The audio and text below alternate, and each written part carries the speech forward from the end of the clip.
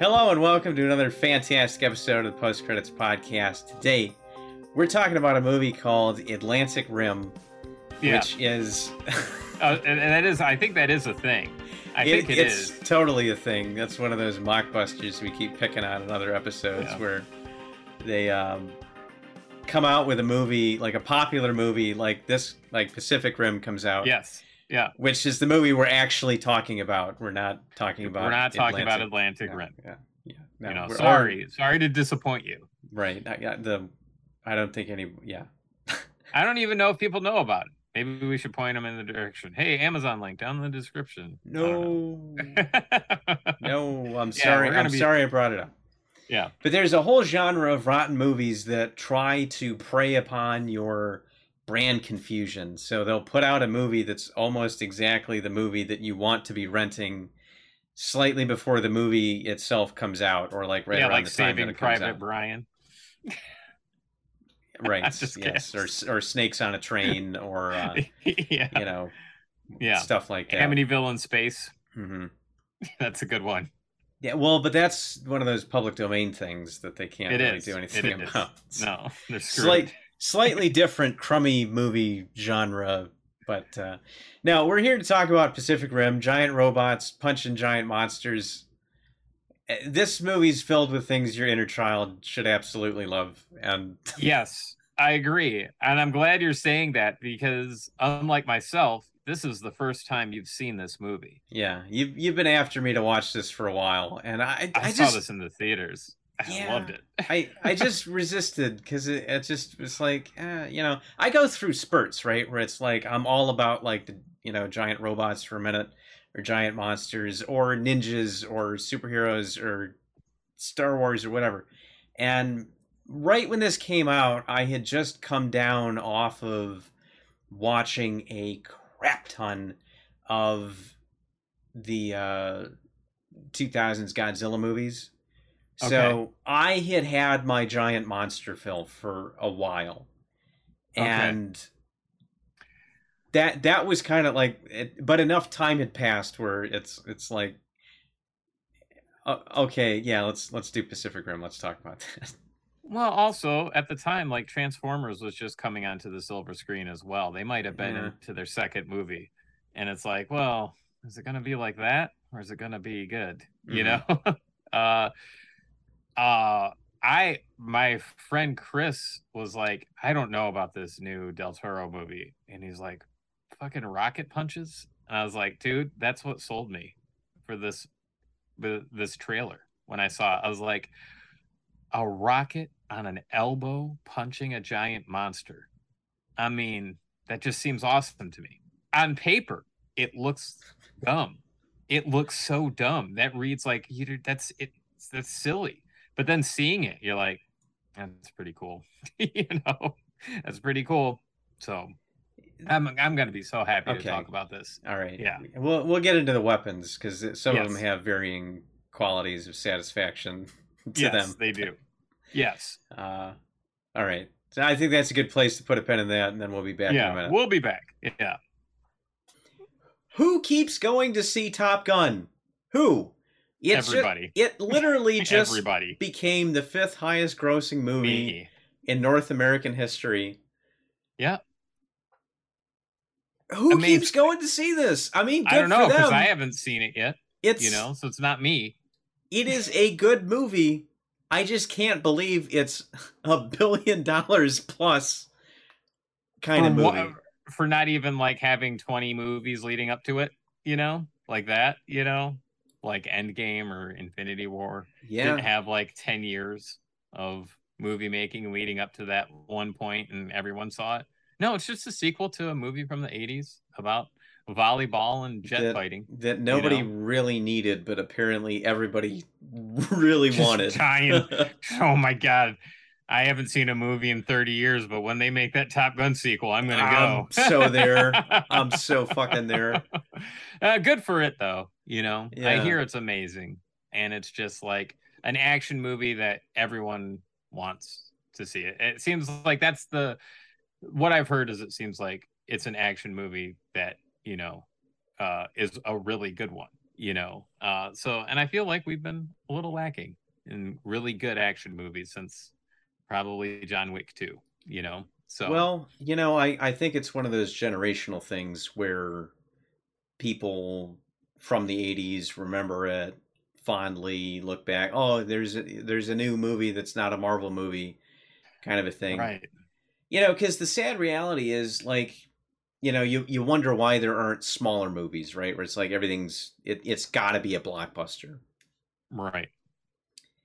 Streaming has made that impossible. Like, we will never put the toothpaste back in the tube as far as that goes.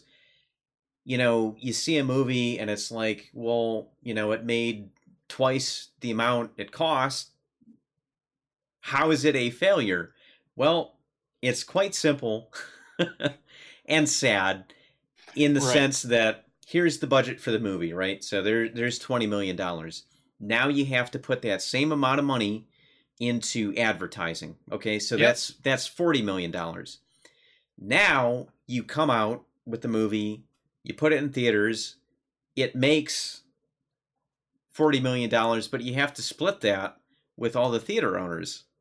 Yes. So now every movie has to gross 3.5, 4 times its budget just to break even. Right. That's not sustainable. And I feel like smaller movies don't really have a chance anymore. I think No, they that's do not. that is where like streaming can kind of come in and make things more interesting, but it's also kind of feeding into that model. And it's a bizarre question that Hollywood really hasn't been able to answer completely. Um, and Well, there's just so many problems and so many variables and so many ways to watch a movie now. mhm. You know, like Well, and it's disposable. It's like, well, right. Well, I that's the first that's the minute thing. didn't get me, so I'll just I'll move on to the next one. swipe You up, go know, on to something else. and it's yeah, it's exactly true. That's part of it. And then there's not the DVD launch anymore. Before it was like you could see it in the Oh yeah, theater, yeah. you could own it on home video Well, and that's back and to the or theater rent it. problem, right? So Yeah. it's like, and then the movie gets its release on streaming, and you have to split all that revenue with Hulu, Yes. Whoever. Yeah. whoever. Yeah. So yeah, it's a problem on like a bunch of different fronts, and I think it's almost unsolvable at this point. You Hmm. know, because and it's unfortunate because I wonder like where are all the like really interesting lower budget movies, and it's like, well, a lot of the stuff I've seen that I've really liked a lot has been on like premiered on a streaming service, Hmm. you know, and not at a theater. It's an interesting thing. And then on top of that, like the movie theater experience used to be extremely unique, right? Where you could only see it that good at the theater, right? Hmm. But now it's like we've got these fucking amazing TVs, these amazing 4K players. Hmm. Now you get that same image quality if you're willing to spend a grand or two on a home theater system. I mean, like your projector is pretty amazing, Yeah. And it's like now you can get that image quality at home and not have to deal with jackasses throwing up from drinking too much vodka in the back of the theater. So Yeah, or just people running around because they're using the movies as a babysitter or whatever. yeah, Yeah, no, that blows my mind. Like, just seeing an older movie. Like, I went and saw Jaws this past weekend. You and I were talking about that a little bit before we got on stream here, and there were kids running around, but it's like, it's like I'm looking at this. It's like, man, uh, I never saw this on VHS. right, right, That girl's naked. She's totally naked. right, But people in 1975, like, even still, I feel like the theater experience is probably cleaner than what they would have got, because with digital presentation, the film doesn't degrade. So you don't right. get the scratches on it from running it through, just grinding it through day Sure. after day after day after day. Um, I don't have any grander thoughts on that. That's just something that I was just Well, kind of it's not something we can spitballing. solve. Yeah, It's just yeah, no, it's not within where our power. it's at. Yeah. Yeah, So, all right, man. let's have So, it. Rings of Power's out now, Okay. and it's kind of interesting. I haven't watched any of it, so I'm not going to comment on if it's Hmm. a shit show or if it's something worthwhile. I don't know. I'm Hmm. not really interested, but that's beside the point. This is the first time that I've heard of Amazon not allowing reviews on a movie or show on their website. They have banned reviews for Rings of Power for 3 days because of the, I guess, perceived backlash on it. Hmm. There seems to be people that are very vocal about how much they hate it. But even when you go to like audience reviews or critic reviews, it seems like it's pretty high, like enough for be like, oh, that looks like it could be good, you Yeah, know? like But 80% on Metacritic. right. Yeah, that's like, I think if it's above 70, you're good to go. It's probably finding some sort of entertainment value in that, you Uh-huh. know? So that's really funny. And it makes me wonder how bad the reviews are. Like, is it just full of like hatred? You know, like you can't have any more of this type of review Hmm. on our website because of how bad they are. I've never heard of that. I've heard of YouTube videos having the comments turned off, but it's usually because there's some sort of controversy that has happened Yeah, revolving around the creator, yeah, you know? or the community has turned toxic for whatever reason. Yeah, yeah. Um, Or if it's like that political stuff, you yeah, know? that seems to be my sense is like people who've already made up their minds to Hate not on it. not like the show before it even came Right. out. That seems to And be the case too. And now it's like, hey, review. I can review it now. I haven't seen it, yeah, but now I'm right. just gonna throw up some comments. You know? Or I've already watched it even though they've made up their mind to hate it and then just invented made up Yeah. reasons to hate it for it's like, Right. Yeah. it's so fascinating too because like Star Wars kind of has the same problem with the fan base where like, hey, here's a new Star Wars thing, give us new Star Wars, we hate this to death. It's like, but they gave you the thing that you were asking for, but I don't Right. know. Nobody I hates mean, Star Wars like I Star am Wars fans, and that's the true, and Lord of I the am one of those. Rings I'm one series of those seems to haters. have kind of the same hang up in its fandom. Yeah, I see it time and time again, especially like when The Hobbit came out. I don't really have a problem with the Hobbit series or trilogy, right? Hmm. But man, there are some people that I know that just they hate it. And I was like, it's not as good as Lord of the Rings, but it also didn't really get under my skin. You know, it's just Yeah, like right. that was fun. I watched them each a couple times, you Hmm. know? So hey, I got my money's worth, but I don't know. It's interesting. But I am a hater of Star Wars. I'm in that camp, but it is limited to two instances, not the whole thing, not all of Star Wars. It's two very, and I can give you very specific reasons. I've Yeah, thought about them for yeah. decades at this point, you know. It's been But that is not, well documented.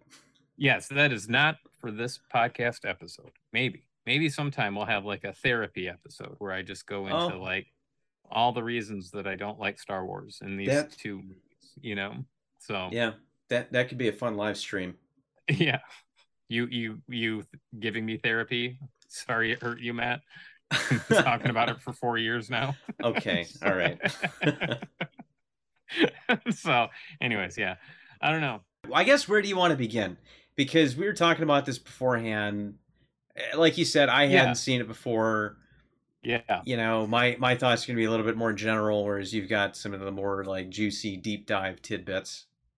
Yeah, I mean, well, I guess we can start with like how this movie came about at all. And it's kind of like a couple things. Like Guillermo del Toro, he wanted to show off his love for Godzilla movies or, you know, kaiju movies, not specifically Godzilla, but you know, that's what people mostly know, you Mm-hmm. know.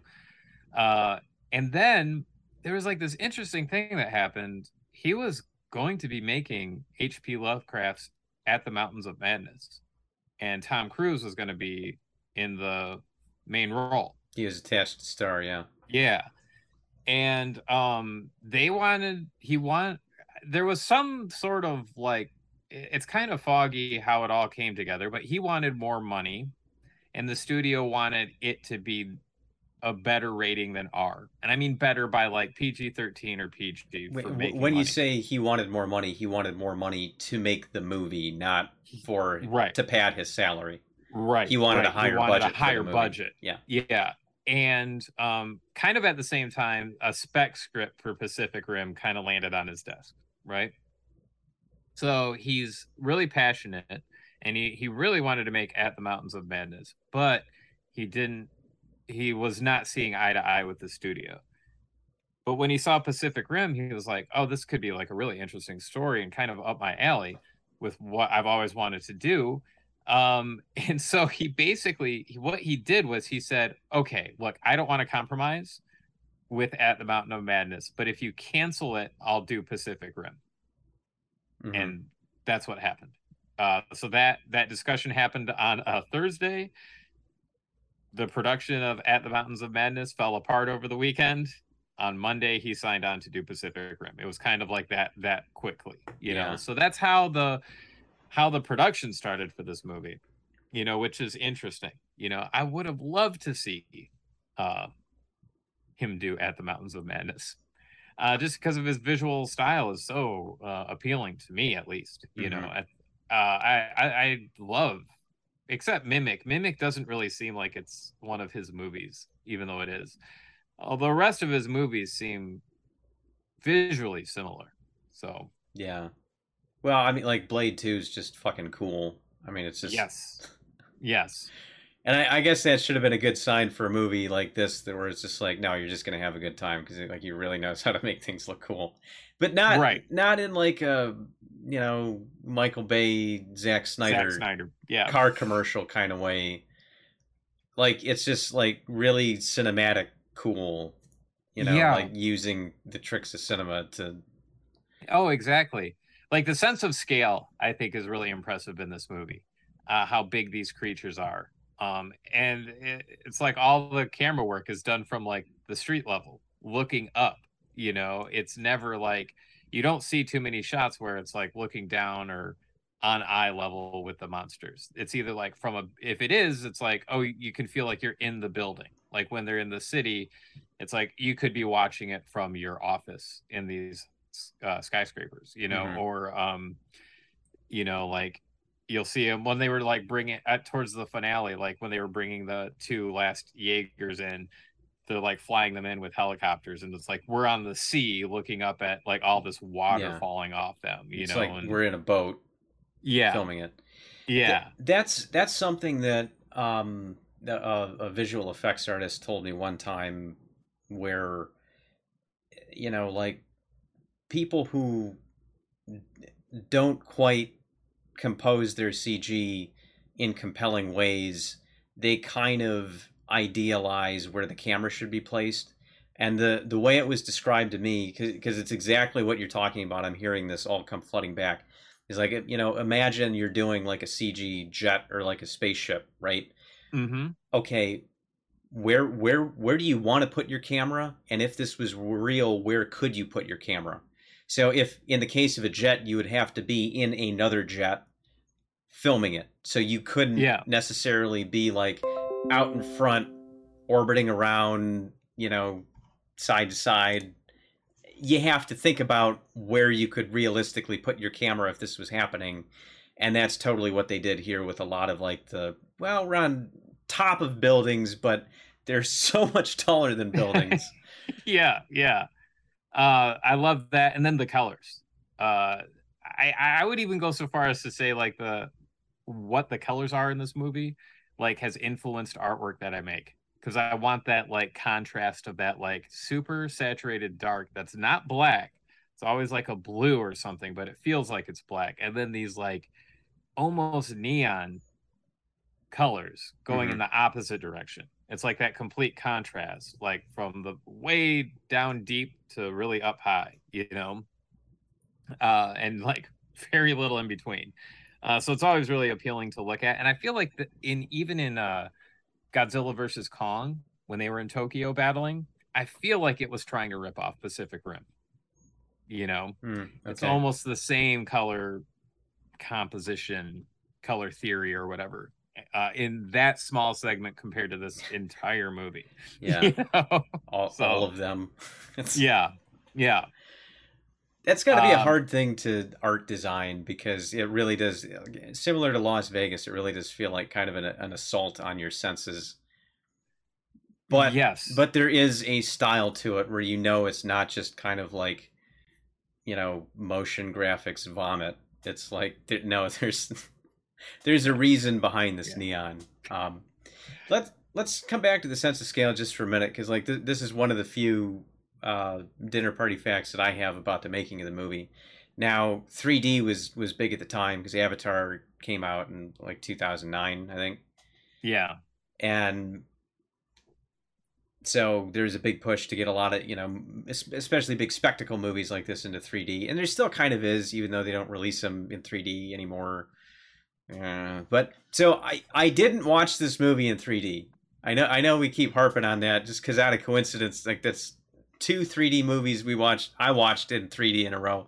Right. Did not watch this one in 3D. Watched it on HBO Max, but it was interesting because when I was doing my research on this, he was against doing 3D for it because of the sense of scale. Because when the creatures are so large, he felt like in order to get like a good sense of parallax for the camera happening, you would have to kind of humanize the scale of them. And he did change his mind kind of mid-course, and apparently the 3D post-conversion for this movie took 40 weeks. Oh my God. That's like a third of the whole production time. Right? No. 40 weeks? No. Oh, yeah. No. I'm way out. Were they going as they went, or was the movie finished for almost a year? Right. Yeah, like when did they finish making this movie so they could do the 3D effects? Yeah, like that is such a long time. Yeah. And it's a shame because I still can't see it, So yeah. Well, and then he made some crack about like, well, what do you want? I'm not running for office. I changed my mind. Right. Right. Sue me. So now after you've seen the movie, let's talk about your thoughts on it for a minute. Not having seen it when it came out, you just saw it a couple days ago. What are your thoughts? I liked it. I thought, you couldn't help but have fun with it because it was stylish. There's a lot of stuff that you should probably stop to question that you really don't. Oh yeah, like what? What exactly is that? I have some that's like, okay. Yeah. Like the whole concept of the drift, they don't really they don't really touch upon that. I think there's story reasons for that because they want to tie the people into the machines, but also give you more of a relationship, more of a personal connection to those characters. So their pseudoscience reason in this universe is that you need 2 people to share the neural load. Yeah, to operate the mechs. Yeah. Yes, because it would be too much for one person's brain to handle. Right. That's a bizarre concept that can only exist because you want to have this buddy dynamic. And this personal connection between these characters, and not in a Top Gun, you're my bro, wingman, bro kind of way. You can ride my tail every day. That's what Val Kilmer says right at the end of the movie. But you know what, though? That I think that's what really sets it apart from something like, like a Robot Jox or any of these other movies, whether it's a Top Gun or whatever, where it's like the man and the machine relationship, and I think that's fascinating. It's as cool, like it's equally as cool as it is silly, because of like it's like, oh, I kind of get it. Like, oh, it's this big machine. Like you would have to have more brain power to operate it or it'll kill you, right? Hmm. But then like the whole drift compatibility thing is like, Never explain it. yeah, right, right. And it seems like it works great or better if you're family members, right? Hmm. Or strangers. So it's like, does it even matter? Like, why do we even? Because it's like he doesn't know Mako until he gets there, and then he's like, "We're so drift compatible, bro." Yeah, because we had a fight. I mean, it starts out as this like, will they, won't they meet cute kind of Yeah, romance thing, right, which never comes to fruition. Which, whether you find that frustrating or not, I didn't care. right. Um, I didn't. but yeah, they have to have their bow staff fight in Right. in order to, But then there's like no further I don't know. It's just like, Yeah. So bow staff fighting, and then you're like drift compatible. If you can equally beat each other up with the bow staff. Follow up question though: does it even matter at the end of the day? Because it's still like what comes after like this stuff of being drift compatible is some really awesome fight sequences. So it's like I guess like it's one of those things where it's like you could critique it, but then like the stuff that comes out of this kind of silly idea is still pretty cool. You know? well, they even try to apply that to the monsters too, because they use kind of a like the dinosaur concept for the kaiju, where they kind of need like multiple brains in order Yeah. to, because they're so large. And when Charlie Day's character goes in there, I mean, it's all very loosely connected, but they Right. do still kind of try to use that concept to justify, like, oh no, see, like even in biology you need two brains to move something this massive. Right. Right. Which I it's still fine, I guess. Yeah. So it's one of those things where I think this movie has some things that are just kind of like out of its depth, but then at the same time, like it doesn't really matter because it's not doesn't take down the story, or like numerous other action movies set around certain IPs. We don't need to get into them specifically, but it's like some of the ideas that they bring to the table are just like, oh, that's dumb. And it kind of hampers the story where it's like, this is a thing that happens in the movie, but it doesn't really sacrifice anything for the enjoyment of the movie, or With its story development, Yeah, So, with something like this, there's kind of a natural sense of wonderment when they're building the world for the first time and you've never seen it before. And to not get bogged down in the minutia of that the way that a lot of futuristic movies do, I think works to this movie's credit.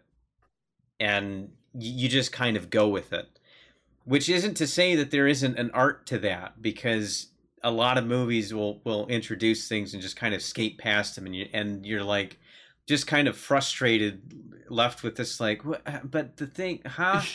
yeah, right, And I think the fact that you just kind of go with this, right, once you start pulling at it, it's like, well, I mean, you could call this kind of a dumb movie, but it's done well, and you do tend to just go along with it. So right. it I think it's an example of like how that's done well. Yeah, exactly, exactly. Because like I don't know, this is probably one of my favorite action movies ever. It's on a short list. With like Die Hard, Speed, uh, a lot of those types of movies. Hmm.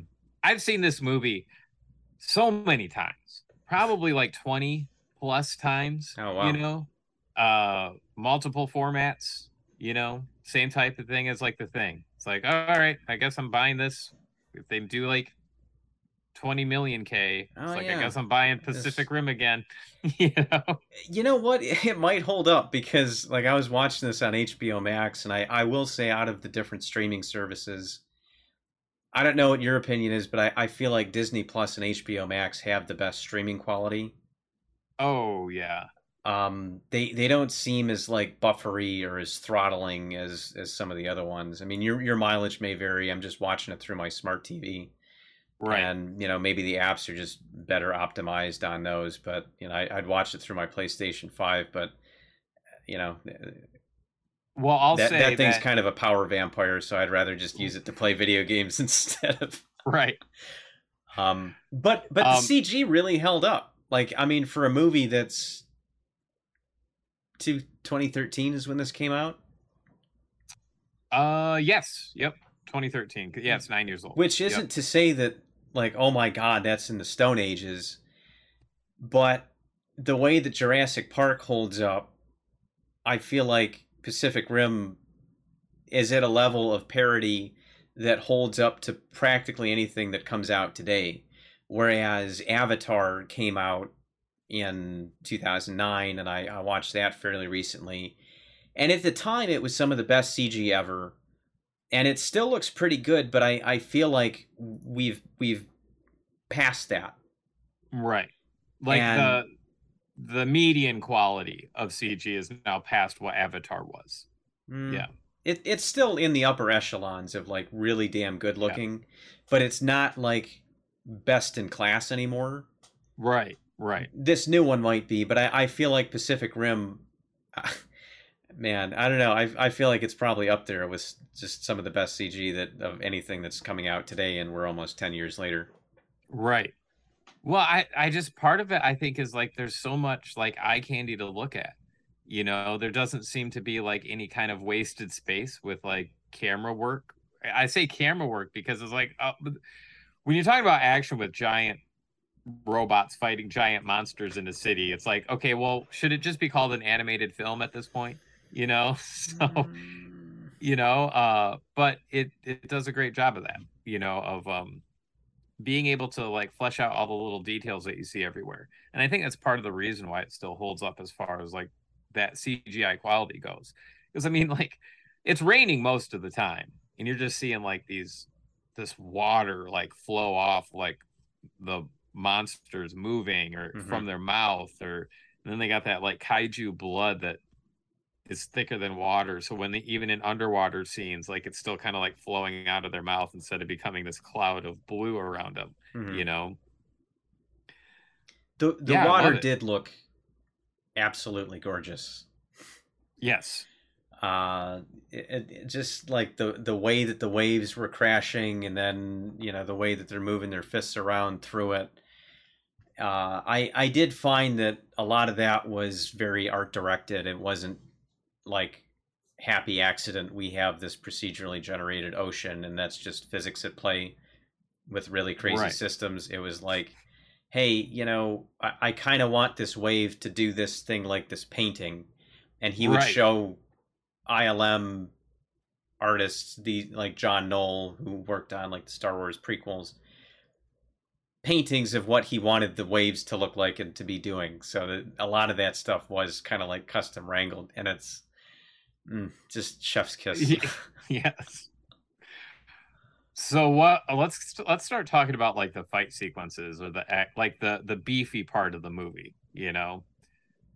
I can't say anything bad about like how exciting these sequences are. Like, it's just amazing to me. Where it has this quality, or this whole movie has this quality of like ratcheting up, like the action. And it starts off strong, and sometimes you have movies that it's like it has a strong opening, and then it's like it doesn't get any better than that. Like, the movie could still be great, but as far as sequences go, and it just seems like the next sequence is more crazy than the one we saw. Yeah. And it just is like, we're gonna go further. We're gonna go further, Like, and then you have like the lizard. Like, I think one of the coolest sequences that I've seen in such a long time is when he's fighting the serpent one with the wings, and it goes from like them fighting in the ocean in the bay outside of the Shatterdome, which reminds me of the Danger Room from X-Men, and then he beats the hell out of that ape one, and then now they're in the city, and it's like, oh, by the way, this one has wings too. you know, and then you get the whole sequence of them fighting each other, up Hmm. into the upper atmosphere and then crash landing down. 50,000 feet is where Gypsy Danger got dropped from. It's pretty high up there. Yeah. It's just That's awesome. wow. Yeah, no, it is, and I didn't think that thing had wings, and that, but that's when it was like, oh, they're kind of doing like the um, I forget which Godzilla character that was referencing, because I know that some of these were references to different ones, because like the knife head was kind of like the more plotting, like, Right. you know, guy in a rubber suit, kind of on all fours, kind of like slapping his way through the building, kind of like Anguirus, I think is the name of the Godzilla one.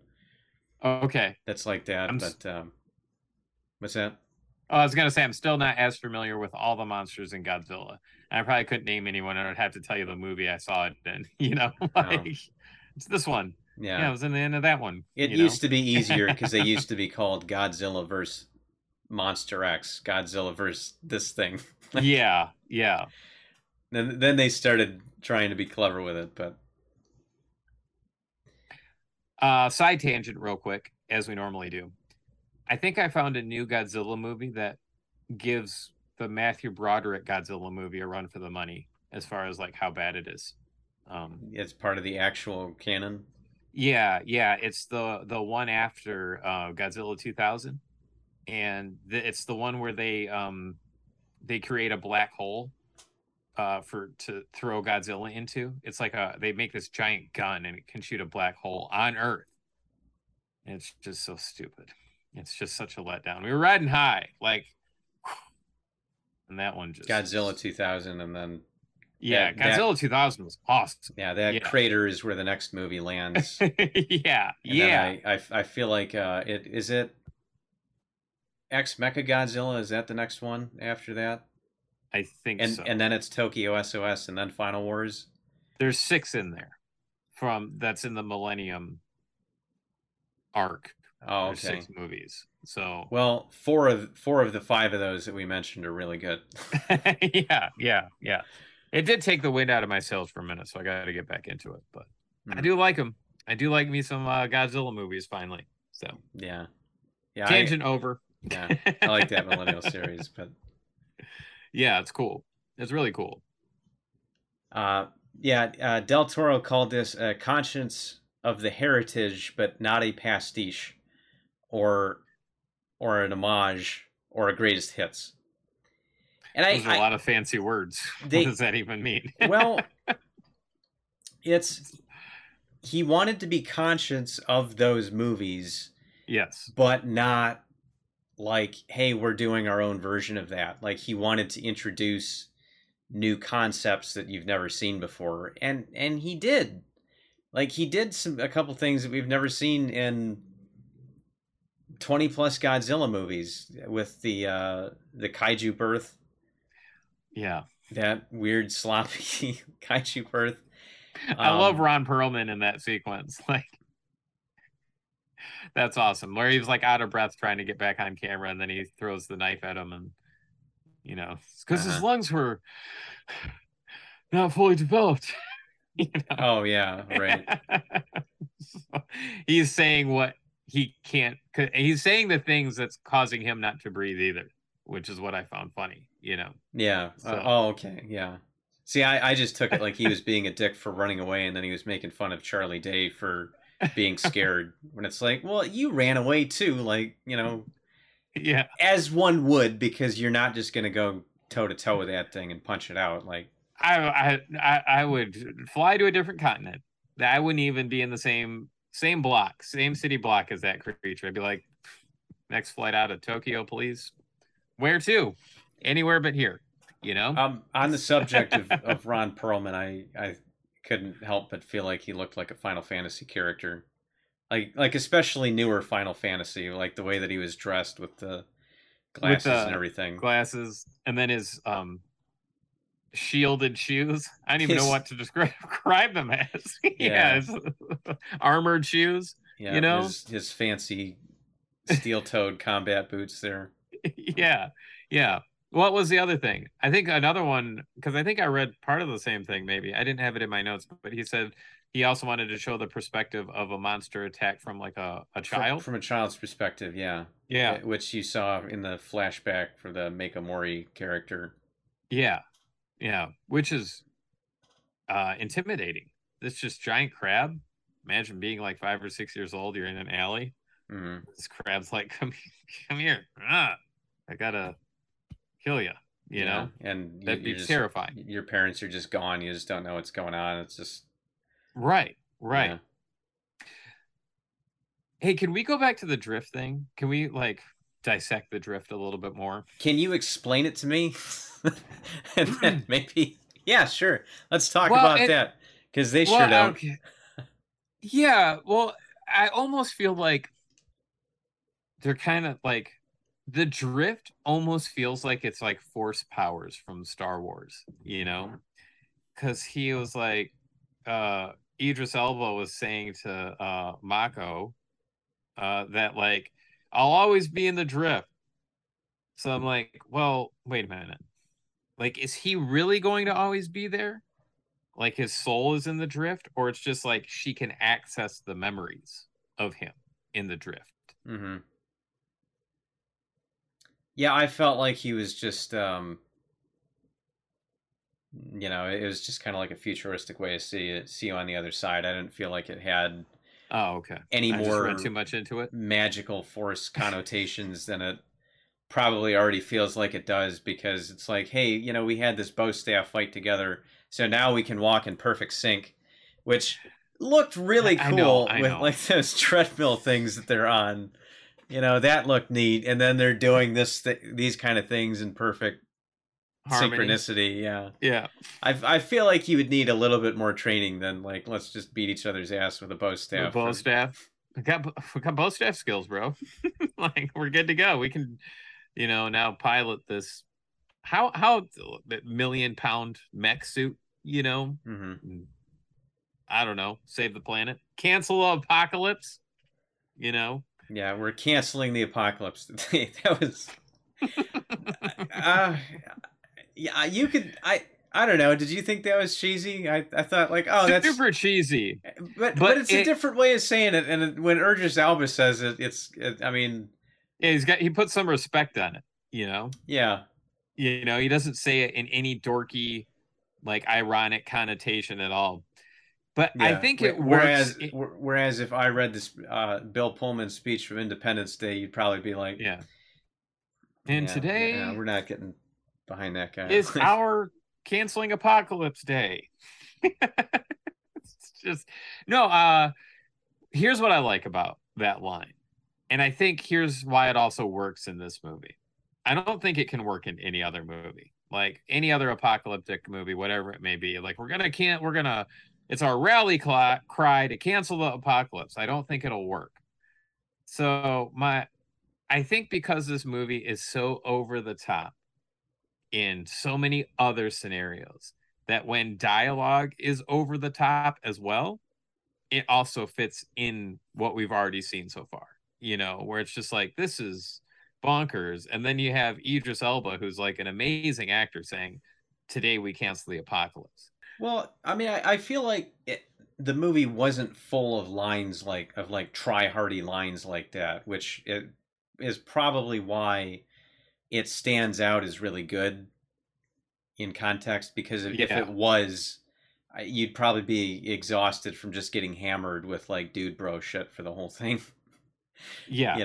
Because the Yeah. characters for the most part that are a little more idiosyncratic or like Charlie Day and the other doctor with Yeah. their like bickering back and forth.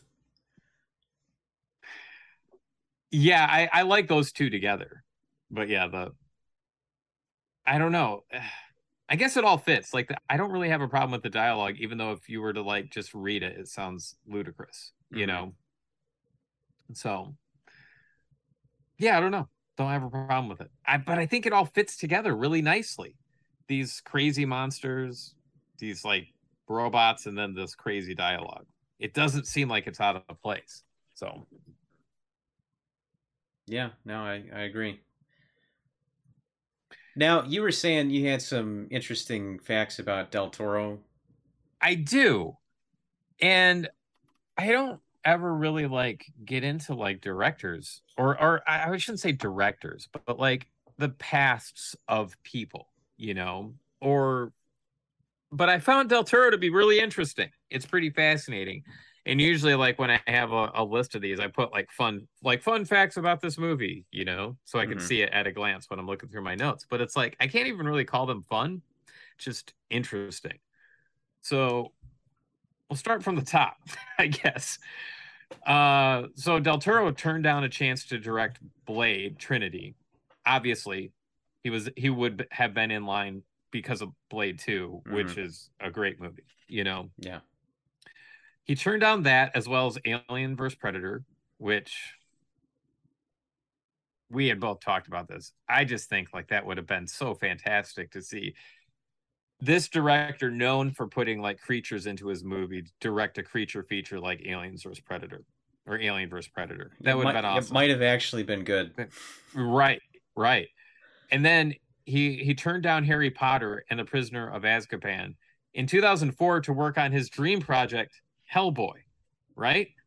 He loved Hellboy, still loves it. And in fact, like even to this day, even 2 months ago, Ron Perlman is like, "Hey, Del Toro, get off your ass and let's make Hellboy 3." You know, and I'm like, "Oh, he's doing a lot." You know, like he's not Oh, sitting around. he is You so know, busy. He's always got yeah. 10,000 projects that he's attached to at any given point in He time.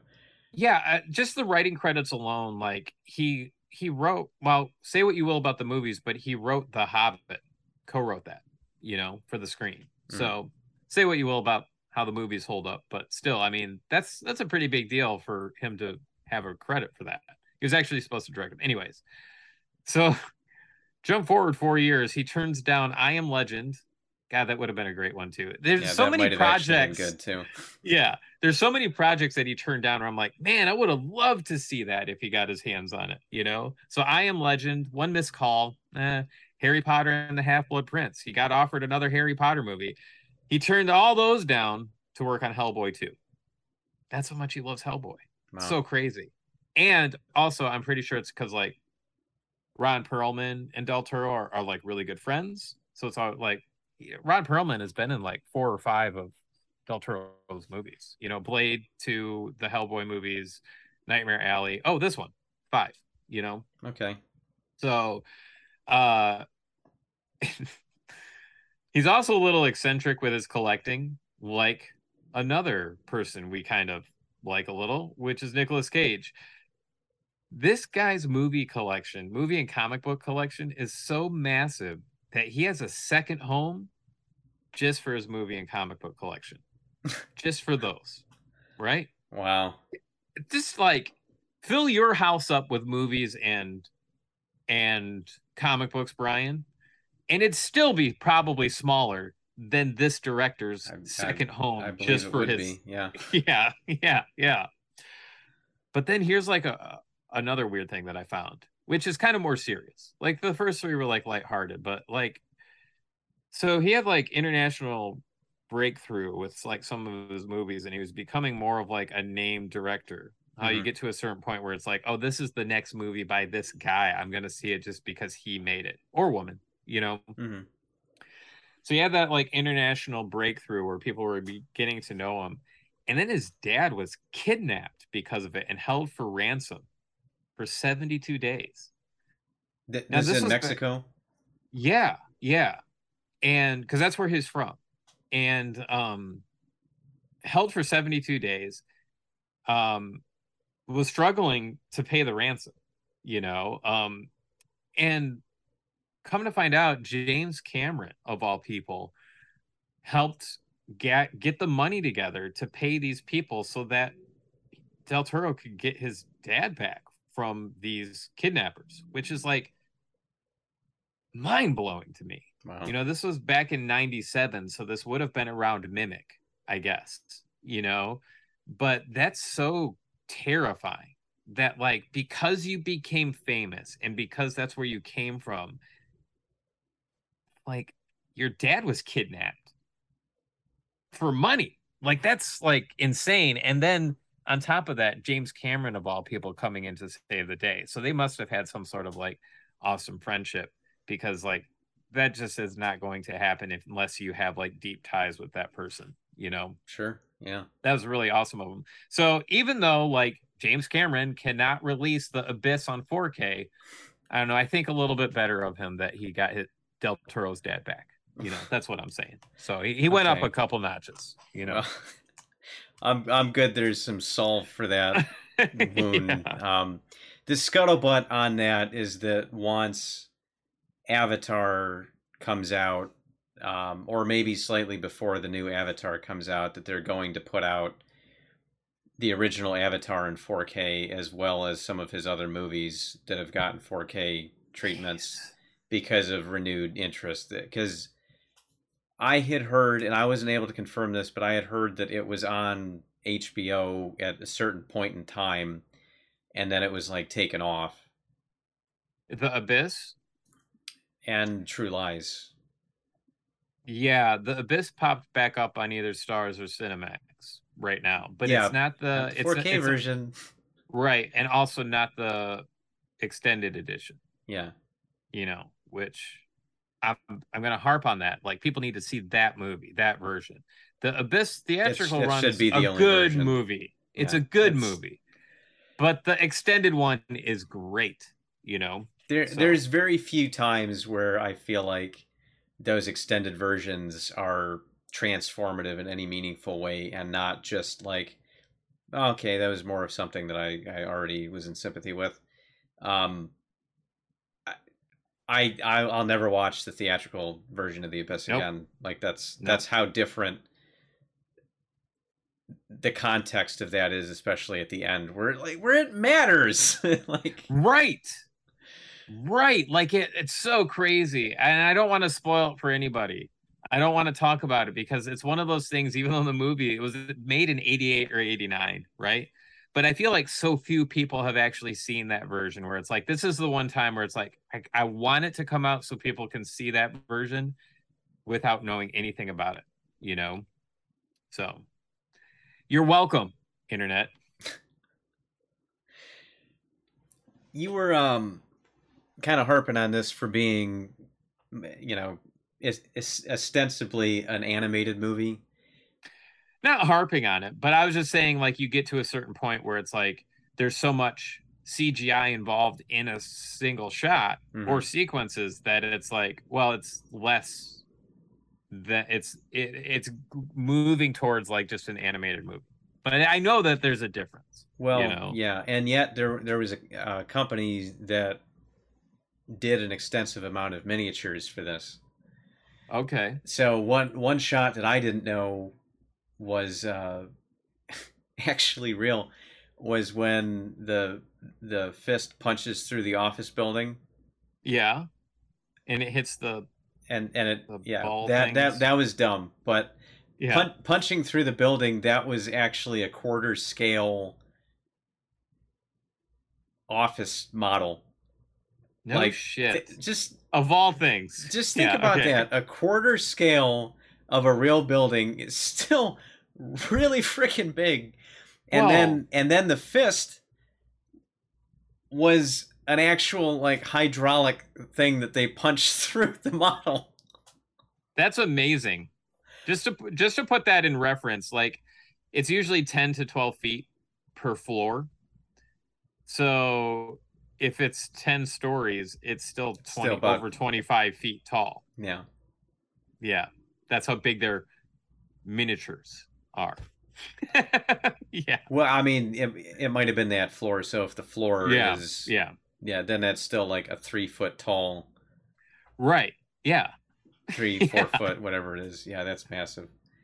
That's awesome. Yeah, and then there's like another shot where one of the Jaegers gets thrown down on a stadium, and that was a mini. I'm pretty sure the robot was probably CG, but the stadium was like a miniature, like another quarter scale miniature, and they're just like blowing it apart with air cannons and different pyrotechnics and stuff like that. It must have been a blast to be on set when they had miniatures and they're like, here's No, our fake pun stuff that we're intended. gonna put yeah. Yeah. Must have been a blast. Yeah. Yeah, I get it now. I see what you did there. Walked right into that one.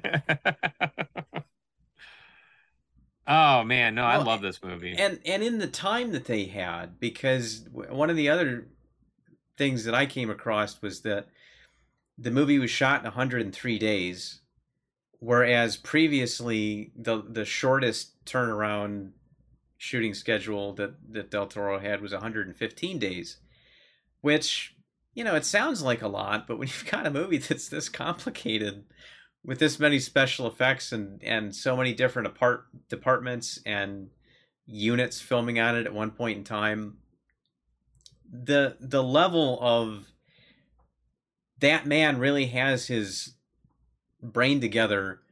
It's astounding because it's not just the 5,000 projects that he's working on at any given point in time.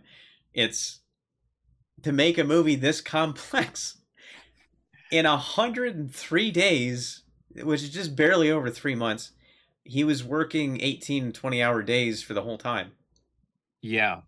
And that's even after, because he's like kind of known for really pre-visualizing like every little detail, all this stuff. And he even talks about like even detail that he puts into it. Like he was talking in some, maybe it was a commentary track or a making of, he was talking about how he even likes to have details like logos. He's like, yeah, someone designed that logo on purpose. It's not just something we pulled from here and, kind of kit bashed some visual reference. It's like, no, people were designing all this stuff. But he is thinking about all of these things like to the littlest amount of detail so that when it's time to pull the trigger and start filming, it's like, well, all that stuff's in place.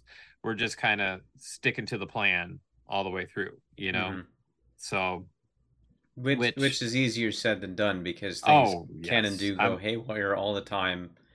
I'm making it sound so simple that if you just plan everything out, like you could make a movie. It just happens. Yeah. Yeah. No. But I'm saying that like I think he's obsessive about planning it out, So well, his craftsmanship is meticulous. I think the way that I would put that, and I think that really shows because he's one of the best damn craftsmen, not only in genre films but in all of filmmaking. It's just that he happens to enjoy genre movies, and bless his heart. Right. Yes. I think there's only like one that I was not really loving of his. Mimic, and that was you said. Mimic is fine. I own it and I'll watch it from time to time, but it was Crimson Peak that is like the kind of the one that I'm like, it's not hitting me like all those other movies. Yeah. But then like the rest of them are great, but I have not seen Nightmare Alley yet. So, which is his newest. Well, but yeah, I just saw this for the first time, so now I haven't seen his other newer ones. Well, and also, side note, do not watch Pacific Rim Uprising. It is not good. That's what I've heard, and as much as I enjoyed this, I think I'm fine with there not being a sequel to it. Yes. Because if there was a sequel, you would have to kind of expand on some of these things that you just sort of went with in this one. And I don't need that. Nope. Is that basically what the second one kind of did? Or was it just like, well, let's do the story again? Like, we blew up the breach, but they're back somehow. Oh, we got to talk about that before we sign off. I can spoil it. That because I don't think it's a movie worth seeing. Tell me off air. I don't. Okay. I don't want. All right. I'll tell you as soon as we get off here. Okay. Yeah. Maybe we put up a bonus of me spoiling the movie for you. So, anyways, continue. They knew where the monsters were coming from this whole time because they've tried to destroy it before. Yes. So that got me thinking, like, how come they didn't have any defenses posted up around that thing? It's like That's a good question. They waited they waited for the monsters to come to them before they deployed the it's not something I was thinking about when I was watching the movie, but like today I was like, hey, that's kind of convenient. Like, And they just put a sewer cap on it. I would think if there's this big massive hole in the ground that you'd have that thing surrounded with guns or whatever, and like anything that pokes its head out, just like bah, bah, bah, you're just gonna. It's just like a nuclear explosion going off every 20 minutes under the water, Yeah. Boom. Yeah. Well, we had another attempted kaiju breach. Yeah. Right. I don't know. I never questioned that ever until right now. But yeah, they could have had defenses everywhere because like the Shatter Dome where they just store the garage where they store the Jaegers has a bunch of defenses. So they knew that they have to defend themselves. Right. Why not bring it right to them? Yeah, no. Instead, we're going to build the life wall.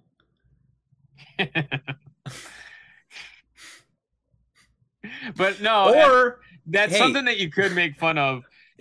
But there's this one guy. He has one line in the whole movie, right? And it's like because they build the wall, and then a kaiju comes. It's like fuck your wall, Yeah.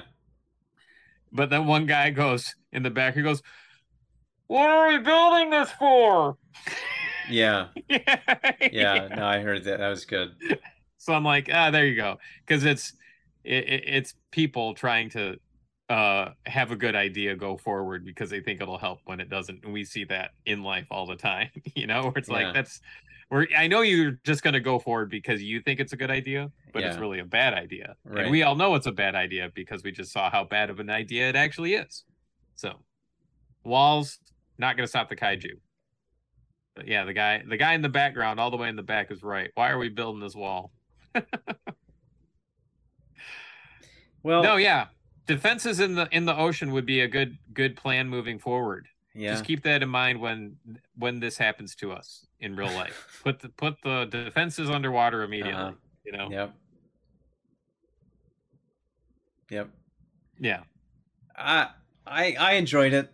I mean, I think we've said it. I think it's worth checking out if you haven't seen it, which I'm probably the last horse to cross the finish line on that one. Possibly. But it's a movie that I would show like younger people that haven't really seen, like because it's like modern, but it's still like a movie that they probably haven't seen or heard of because it's not some mega franchise.